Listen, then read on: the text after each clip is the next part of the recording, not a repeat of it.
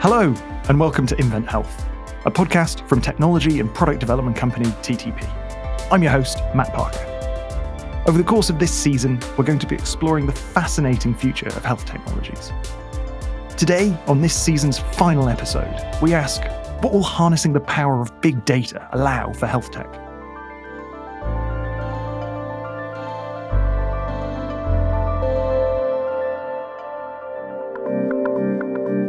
So, we've reached the end of this season's journey into the future of health tech, and it's been quite a ride.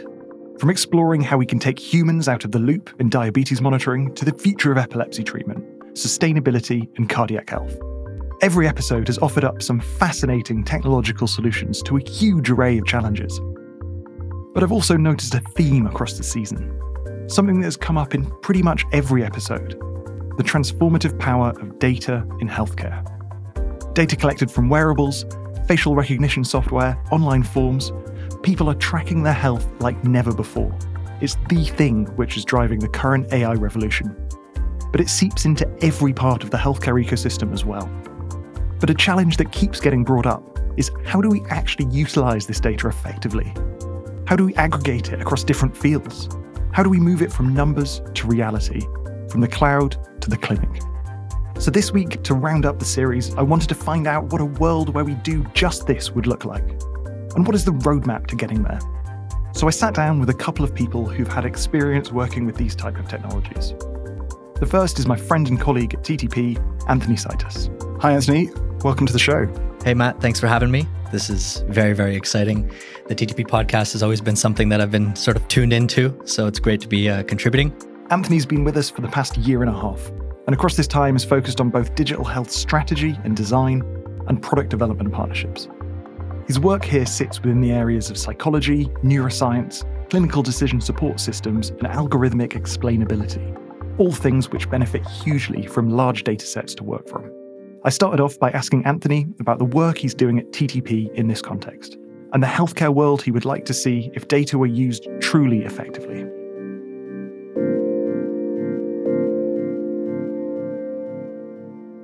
Throughout the course of this series of Invent Health, we've been hearing numerous examples now of how data and AI is set to transform some very specific aspects of healthcare. And today we wanted to kind of take a step back and look at this more broadly and sort of ask, what does that mean for healthcare as a whole? And what does that mean looking forward into the future, maybe on a longer time horizon than we've previously looked at? I wonder if maybe we could start by, if you could tell me a little bit about your work at TTP and how handling large data sets features in that. All right. At TTP, we've been lately, one of our largest projects is actually focused on developing a remote patient monitoring system in the context of oncologic clinical trials. These systems are typically composed of multiple user touch points from the clinician to the patient and perhaps even other stakeholders. So, for example, pharmacists or specialized carers. And although TTP is capable, in this case, of handling data, sometimes our work comes along with not actually touching the data, but rather just designing the system to which it's going to be funneled through. I was about to ask. So I wonder if you could maybe talk a little bit about what some of these systems are allowing us to do. What does actually having a system that lets us collect large amounts of data from a clinical study do that we weren't able to do before? Yeah, that's a good question. I think, quite simply put, regardless of the industry, decisions are typically enhanced when more factors are evaluated. And the rate at which you can evaluate those factors is directly proportional to the rate at which you can arrive at an informed decision and generate outcomes, right? So in healthcare, up until now, decisions have been almost exclusively reactionary. But the problem is these diagnoses and protocols are based on relatively sparse, extremely siloed, and relatively generalized data. But there are today very few working clinical systems out there today that can truly claim to offer personalized medicine, especially at scale. Inevitably, I believe that this is a domain of healthcare that is primed for disruption. Fantastic. I look forward to hearing a bit more about it as we get into some of the meat. So what are some of the sort of specific, bits of current treatment that might impact? Is this going to sort of predict disease progression? Is it going to predict whether I'm going to contract a disease? Yeah, so I'll take you through a journey. So big data can do the first thing, which is predict the disease onset. That is far down the line because to get there, you need to have a very high level of data, but also a consistent stream of data, which tends to specific biomarkers that can address those probabilities of a disease onset. And in order to actually deliver that, there needs to be a infrastructure-wide shift on how healthcare is viewed, but also on how it is delivered. And quite fundamentally, actually, today, you are seeing some of those models, but not population-wide. It's only happening in patients or populations that are already deemed high risk, because economically and socially, it's easily justifiable to innovate there. The second one is predicting and modeling or even tracking the disease progression once you know that that disease onset has actually happened, right? The interesting thing about predicting and tracking disease progression is there's a lot of downstream clinical outcomes that come from that. So yes, predicting the disease onset is great, but really, if you are able to track the disease prognosis as you go with precision, you are able to modify the care pathways and also, deploy some really innovative techniques, like perhaps model how likely a drug or a specific therapy is going to work in each individual patient, dependent on their specific variables to which pertain to their lives. And so we're getting that progression from being able to predict that actually someone might be susceptible to contracting a disease or being diagnosed with the disease, through being able to predict how that might progress through a treatment. But then ultimately this idea of how specific medicines will work in that specific patient based on factors that you're able to measure, which is a very exciting development from the sort of the population-wide medicine of today. One of the most exciting sort of doors that big data is going to be opening, and something that I've been realizing on the market side with our client work, is actually harnessing what's called multimodal biomarkers. So essentially, when you're collecting mass amounts of seemingly unrelated or perhaps even known related data streams about a patient, your predictive capacity is simply greatly enhanced, right?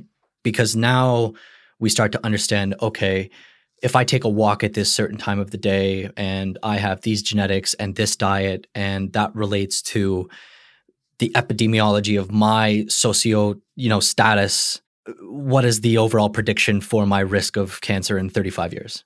And I wonder what this ultimately leads to. What's this kind of utopian vision of how we're going to be using this data in the future to change how even maybe healthcare itself is delivered? As I'm sure you've heard me yelling from the rooftops at TTP, the idea that healthcare will become a passive and immersive experience, or rather not an experience at all, is something that I'm fully invested in. So at TTP, we used to reference this as ambient diagnostics to describe that vision, but we now reference this vision as ambient healthcare. So ambient healthcare is a vision of the future where a person no longer has to seek their well-being from a geographical location or specific individual that tends to their health. So in short, as time goes on, we are beginning to entertain the possibility that hospitals are going to become more and more obsolete. And that is going to be a result of the fact that personalized and predictive care is going to become so advanced to the point where it won't be about damage control, but it will be more just about tweaking fine things here and there as you go about your daily life, and in a way that is so seamless that it will be effortful for the person who is interacting or consuming with those changes.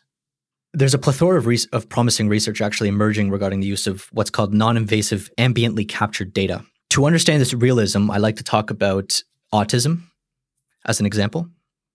So for those that don't know, autism spectrum disorder, or ASD, is typically characterized by things like social interaction difficulties or repetitive obsessive behavior. All of that has, lifelong considerations that have to be dealt with as you develop through that condition, right? These characteristics, however, can be observed in children as young as 6 months. In the UK, just for context, there are currently 500,000 people who are affected. Interestingly, the economical strain realized from children with ASD sits at a roughly $3 billion a year for children and roughly $25 billion for adults. So what does that discrepancy of economical cost tell us? It points to the fact that as people age with ASD, they diverge further from their typical developing counterparts in terms of things like independence and social functionality. And in response to that, the healthcare system then begins to react. But at this point, the ability for their cognitive development to exhibit plasticity is very, very limited because they have matured. The idea of this preventative big data approach is asking the question, what if we could intervene earlier? Recently, there's been a pretty seminal paper, actually, I think it was published in Nature, where they showed that ocular motor tracking, so this is eye tracking at an early age, so toddlers or children as young as 6 months, you were able to reliably predict the onset or the presence of ASD just based on the fact of where their attention was. That's fantastic. It's a really interesting point because there are some critical points that solution actually solves. The first one is the fact that you are able to catch things very early. The second one is the fact that it is non-invasive and entirely ambient. So in a perfect world, you can imagine something like a smart baby crib where it's constantly monitoring your baby and it can, very reliably predict the onset of ASD. Now you ask, okay, that's great, assuming we can do that. What is the value of actually diagnosing ASD very early? As a follow-up study to that research that came out, they actually facilitated a double-blind investigation where they gave half of the children that they had diagnosed early a behavioral therapy intervention, and half of them, they let them progress as they normally would. And what you see is that a significant proportion of them not only got better, but actually came under the clinical thresholds for ASD. I think it was after about a year and a half to 2 years of that intervention. And so right there, you can point to a functional example of how, if you can model or diagnose the onset of a certain condition very early, especially in neurological conditions, there are both social and economical benefits to be had at large.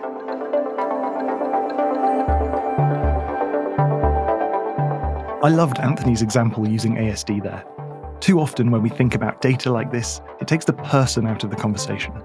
People's ailments become numbers, but imagine the joy and real-world personal changes that early intervention based on aggregated data could give to children with ASD. It's a utopian vision of a future where we are harnessing data properly. However, we're not there yet. The smart baby crib is not being rolled out across the globe, and there is a long way to go before health records are synthesized properly. But why? What's holding us back? Next, I wanted to speak to someone who's seen the power of big data in the field, in places beyond Europe and the West, to find out how effective this can all be in fast-paced, real-world scenarios. So I got in touch with Giovanna Jaramillo Gutierrez. Giovanna wears many hats. She's both an epidemiologist researcher and a data scientist, marrying two industries which can feel poles apart. Beginning work as a molecular biologist, Giovanna worked with various international healthcare organizations, which brought her to the epidemiological research she does today. She now works at the intersection of epidemiology and AI, and is passionate about the development of ethical, human-centered, AI-based products and services that are fair, explainable, and transparent. She does this for the WHO and Ethicast Consulting, amongst others. She's done a lot of work in emergency health situations, from Ebola to COVID, and has seen firsthand the impact that having access to specific, personalized data on the ground can have in real time. These scenarios are exactly where we started off.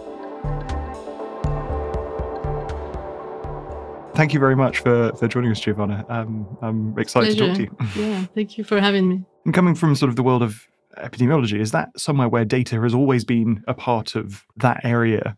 Or is this something that's sort of changed more rapidly with greater availability of tools and being able to sort of gather and analyze these larger data sets? Epidemiology has always been like lots of statistics, like to really understand how a disease is spread in the population, who are the people at risk or more severe, or forecasting of how, for example, an outbreak will touch other areas in the region. So the more information you get from different sources, like hospital admissions, GP registries, all this is ongoing, being collected ongoing, right? And now I think with the advent of technologies like digital technologies, it's really helping in real time rather than because you have to have in mind that if you picture the hospital, right, like you have the medical record, the laboratory have their own information system. So the sample comes with a paper filled in with the patient information, and then there's the medical record with the symptoms, and then you have to gather all this information then electronically, and historically in the healthcare sector, this is not an easy thing to do. That's where a lot of it's very labor intensive. So you have to merge all this information, and then with all the information, you get like a composite picture, like for the epidemiologist to have a sense of what's going on. For example, where we are in the outbreak, or what course are we going to take based on the available data. And this is just the health data per se, the medical data. But also we look at trends like seasonality, climate, temperature. Like it encompasses all types of data, of course. That's really interesting. I was just about to ask, sort of, what sort of work did you do in this space during COVID, and sort of what did you learn from that experience? Yeah, so it happened that I was involved in 2015 during Ebola outbreak. I had colleagues that from the organism that helps within WHO that helps deploy field epidemiology. So they developed a tool that helped with contact tracing. Contact tracing is really like if someone has a disease, and you have to understand how fast this will be transmitted to other people that we're in contact with. So you have to reach those people before they get sick, right? And you kind of get information from these people. It's like a disease detective, they call it, the field epidemiologist. No, they go, they ask questions. Where did you go? Like, did you travel before? So basically, we needed something rather than just Excel and paper, but that works in a low-income setting, because we don't have servers, we don't always have internet, and so they developed this tool that is a software. It's called GoData. So I was one of the few people that was lucky enough to help deploy this tool in Guinea when there was the Ebola outbreak back in 2015.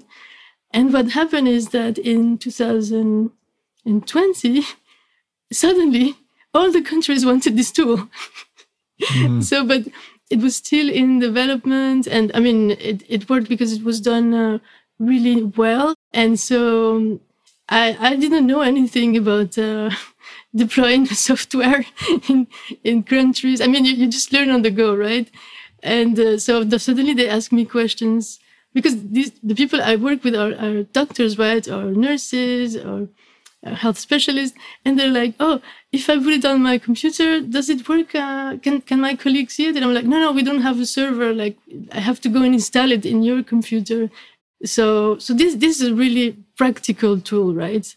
Nothing fancy, and you don't need internet. Like, you can just download it on your computer.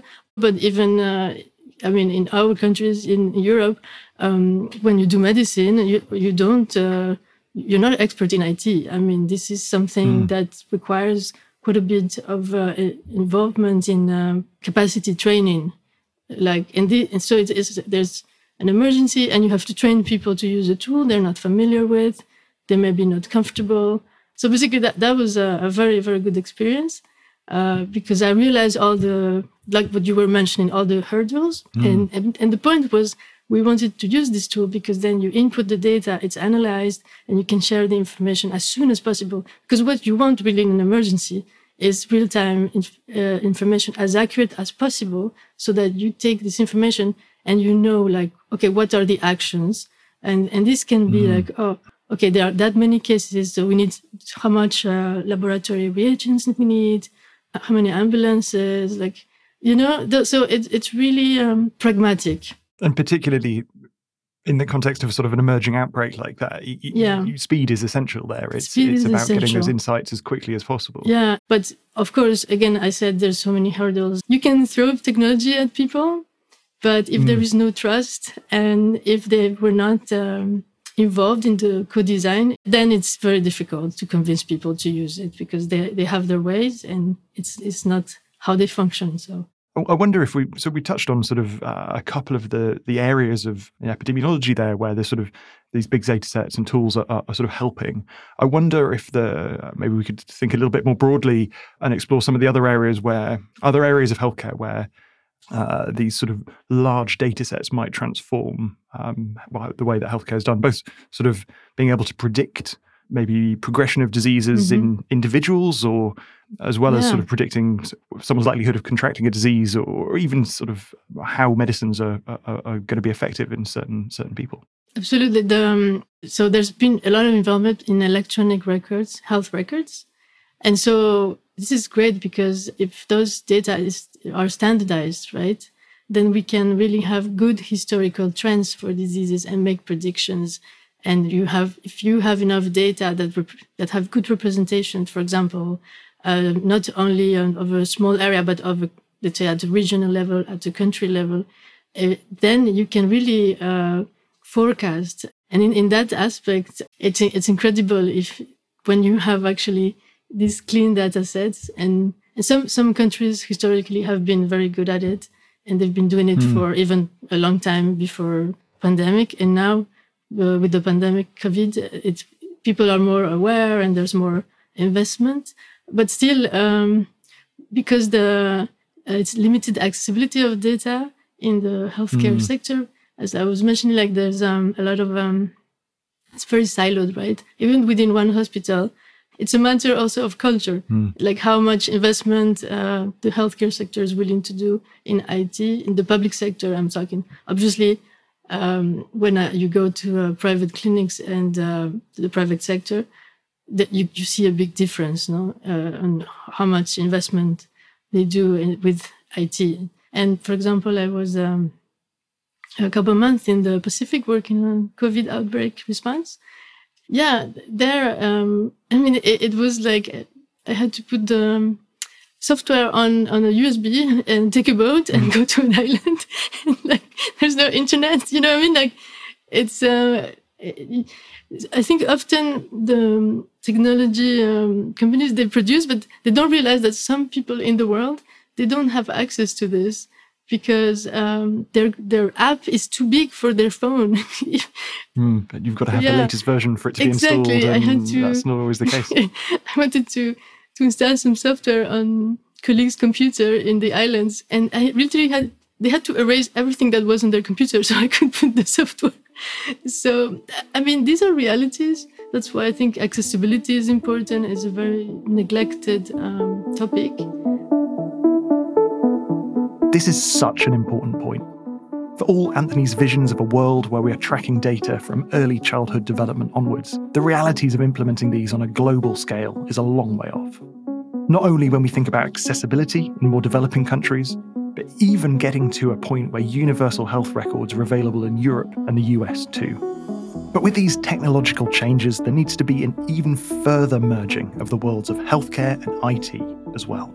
Making things which are universally accessible to all working in healthcare is really important. And Giovanna's work sits at the heart of it. So what changes does the industry need to go through to action this? What are some of the steps that countries and their regulators are going to have to make to ensure we get there? I went back to Anthony to find out. We've touched on sort of regulation. Do you currently see the regulators and the regulatory pathways that are available? Are they suitable for sort of the new world that we've described and we've outlined here? How do you think that's maybe going to have to change in future to enable some of these new technologies? Before I actually answer that, I think one thing that is quite overlooked in the context of data regulation for healthcare is, are we to assume that healthcare, the current model that we see today, is going to be the model that we are always operating within? So let me provide an example. What if, imagine you're a patient and you're concerned with your health, or perhaps you're perfectly healthy and you're still concerned with your health and you just kind of want to check up on what's going on with you, right? If you collect your own data through a wearable, through some sort of natural language processing, through some sort of ocular motor tracking, where does that data go? I would argue that that data should stay with you. So much like how you saw a big disruption in the consumer space, so for example, Amazon, right? Consumers are very well educated today. They have buying decisions at their fingertips. They have resources to understand how to make those decisions. How is the healthcare industry going to change when people become more informed on themselves and more informed on what decisions are possible with regards to their health? So the reason why I bring that up is because from a regulatory standpoint, the primary things that are being addressed today are around anonymized data, patient redistribution, machine learning decision support systems. But from a more innovative, forward-looking perspective, I would argue that the vision isn't so clear from a regulatory body standpoint as to how they're going to handle that if the model changes, especially in the long term, if the model becomes more preventative rather than reactive. That's really interesting. So the whole economics of the healthcare system starting to get flipped on its head. And that offers real change to both some of the fundamentals as well as some of the requirements of what the regulator actually needs and does. Exactly. And so when you ask me, what are the barriers for reaching this utopian vision in the future? On one hand, you have the actual system itself, the healthcare providers, the patients, them becoming empowered and invested in this data generation. But ultimately, on the other side, you have the regulatory bodies as well. But which one's going to come first, right? Are the regulatory bodies going to say, okay, we're going to embrace this future of big data and we're going to flip the model on its head and understand what that means from a regulatory environment? Or is the healthcare system going to push it from their end, which is probably unlikely, and the regulatory bodies react? And they're trying to sort of play catch up with an evolving field. Yeah. I wonder, sort of coming back to our base at TTP, are there some technology developments that are still required to kind of enable this vision as well? We've talked about sort of the regulatory perspective. We've talked about some of the economics of healthcare and how that might have to change and adapt. But in terms of the actual the technology that's driving this, are there some real sort of investments and developments that are needed here before we can enable some of this? The key bits of the puzzle are business model generation and clinical system integration. So it basically comes down to the fact that the tech is more or less there. We understand how to harness data. We understand how to make predictive algorithms. But in terms of accelerating that innovation or accelerating that real world deployment, if you don't have a business case and you don't have a way of seamlessly or reliably integrating it and scaling it into clinical systems, it's never going to happen. How can we make sure that this is something that really has impact worldwide? Yeah, that's a great point. There's two things that come to mind here.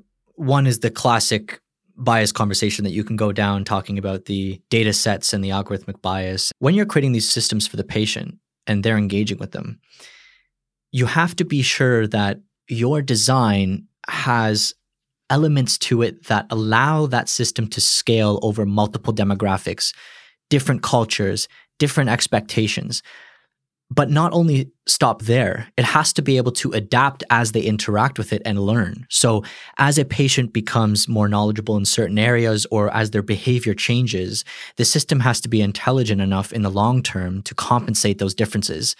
And that is, again, what we are trying to get at with the precision and personalized medicine approaches. So it goes beyond just a functional, usable UI, user interface. It incorporates everything from prompts, understanding the types of language and the tone to use.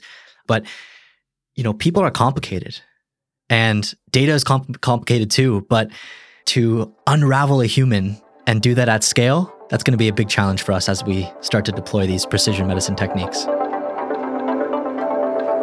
Personalized medicine is certainly a way forward here. But Anthony mentioned various things within these systems that need to be addressed before we can get there. A key to this is removing bias. This is something that Giovanna feels really passionate about, especially given her work in developing countries, who are so often left out of the conversation or unrepresented in the large data sets being used to train and develop these models. I went back to her to hear about bias and to set out a roadmap to utilising data on a huge scale.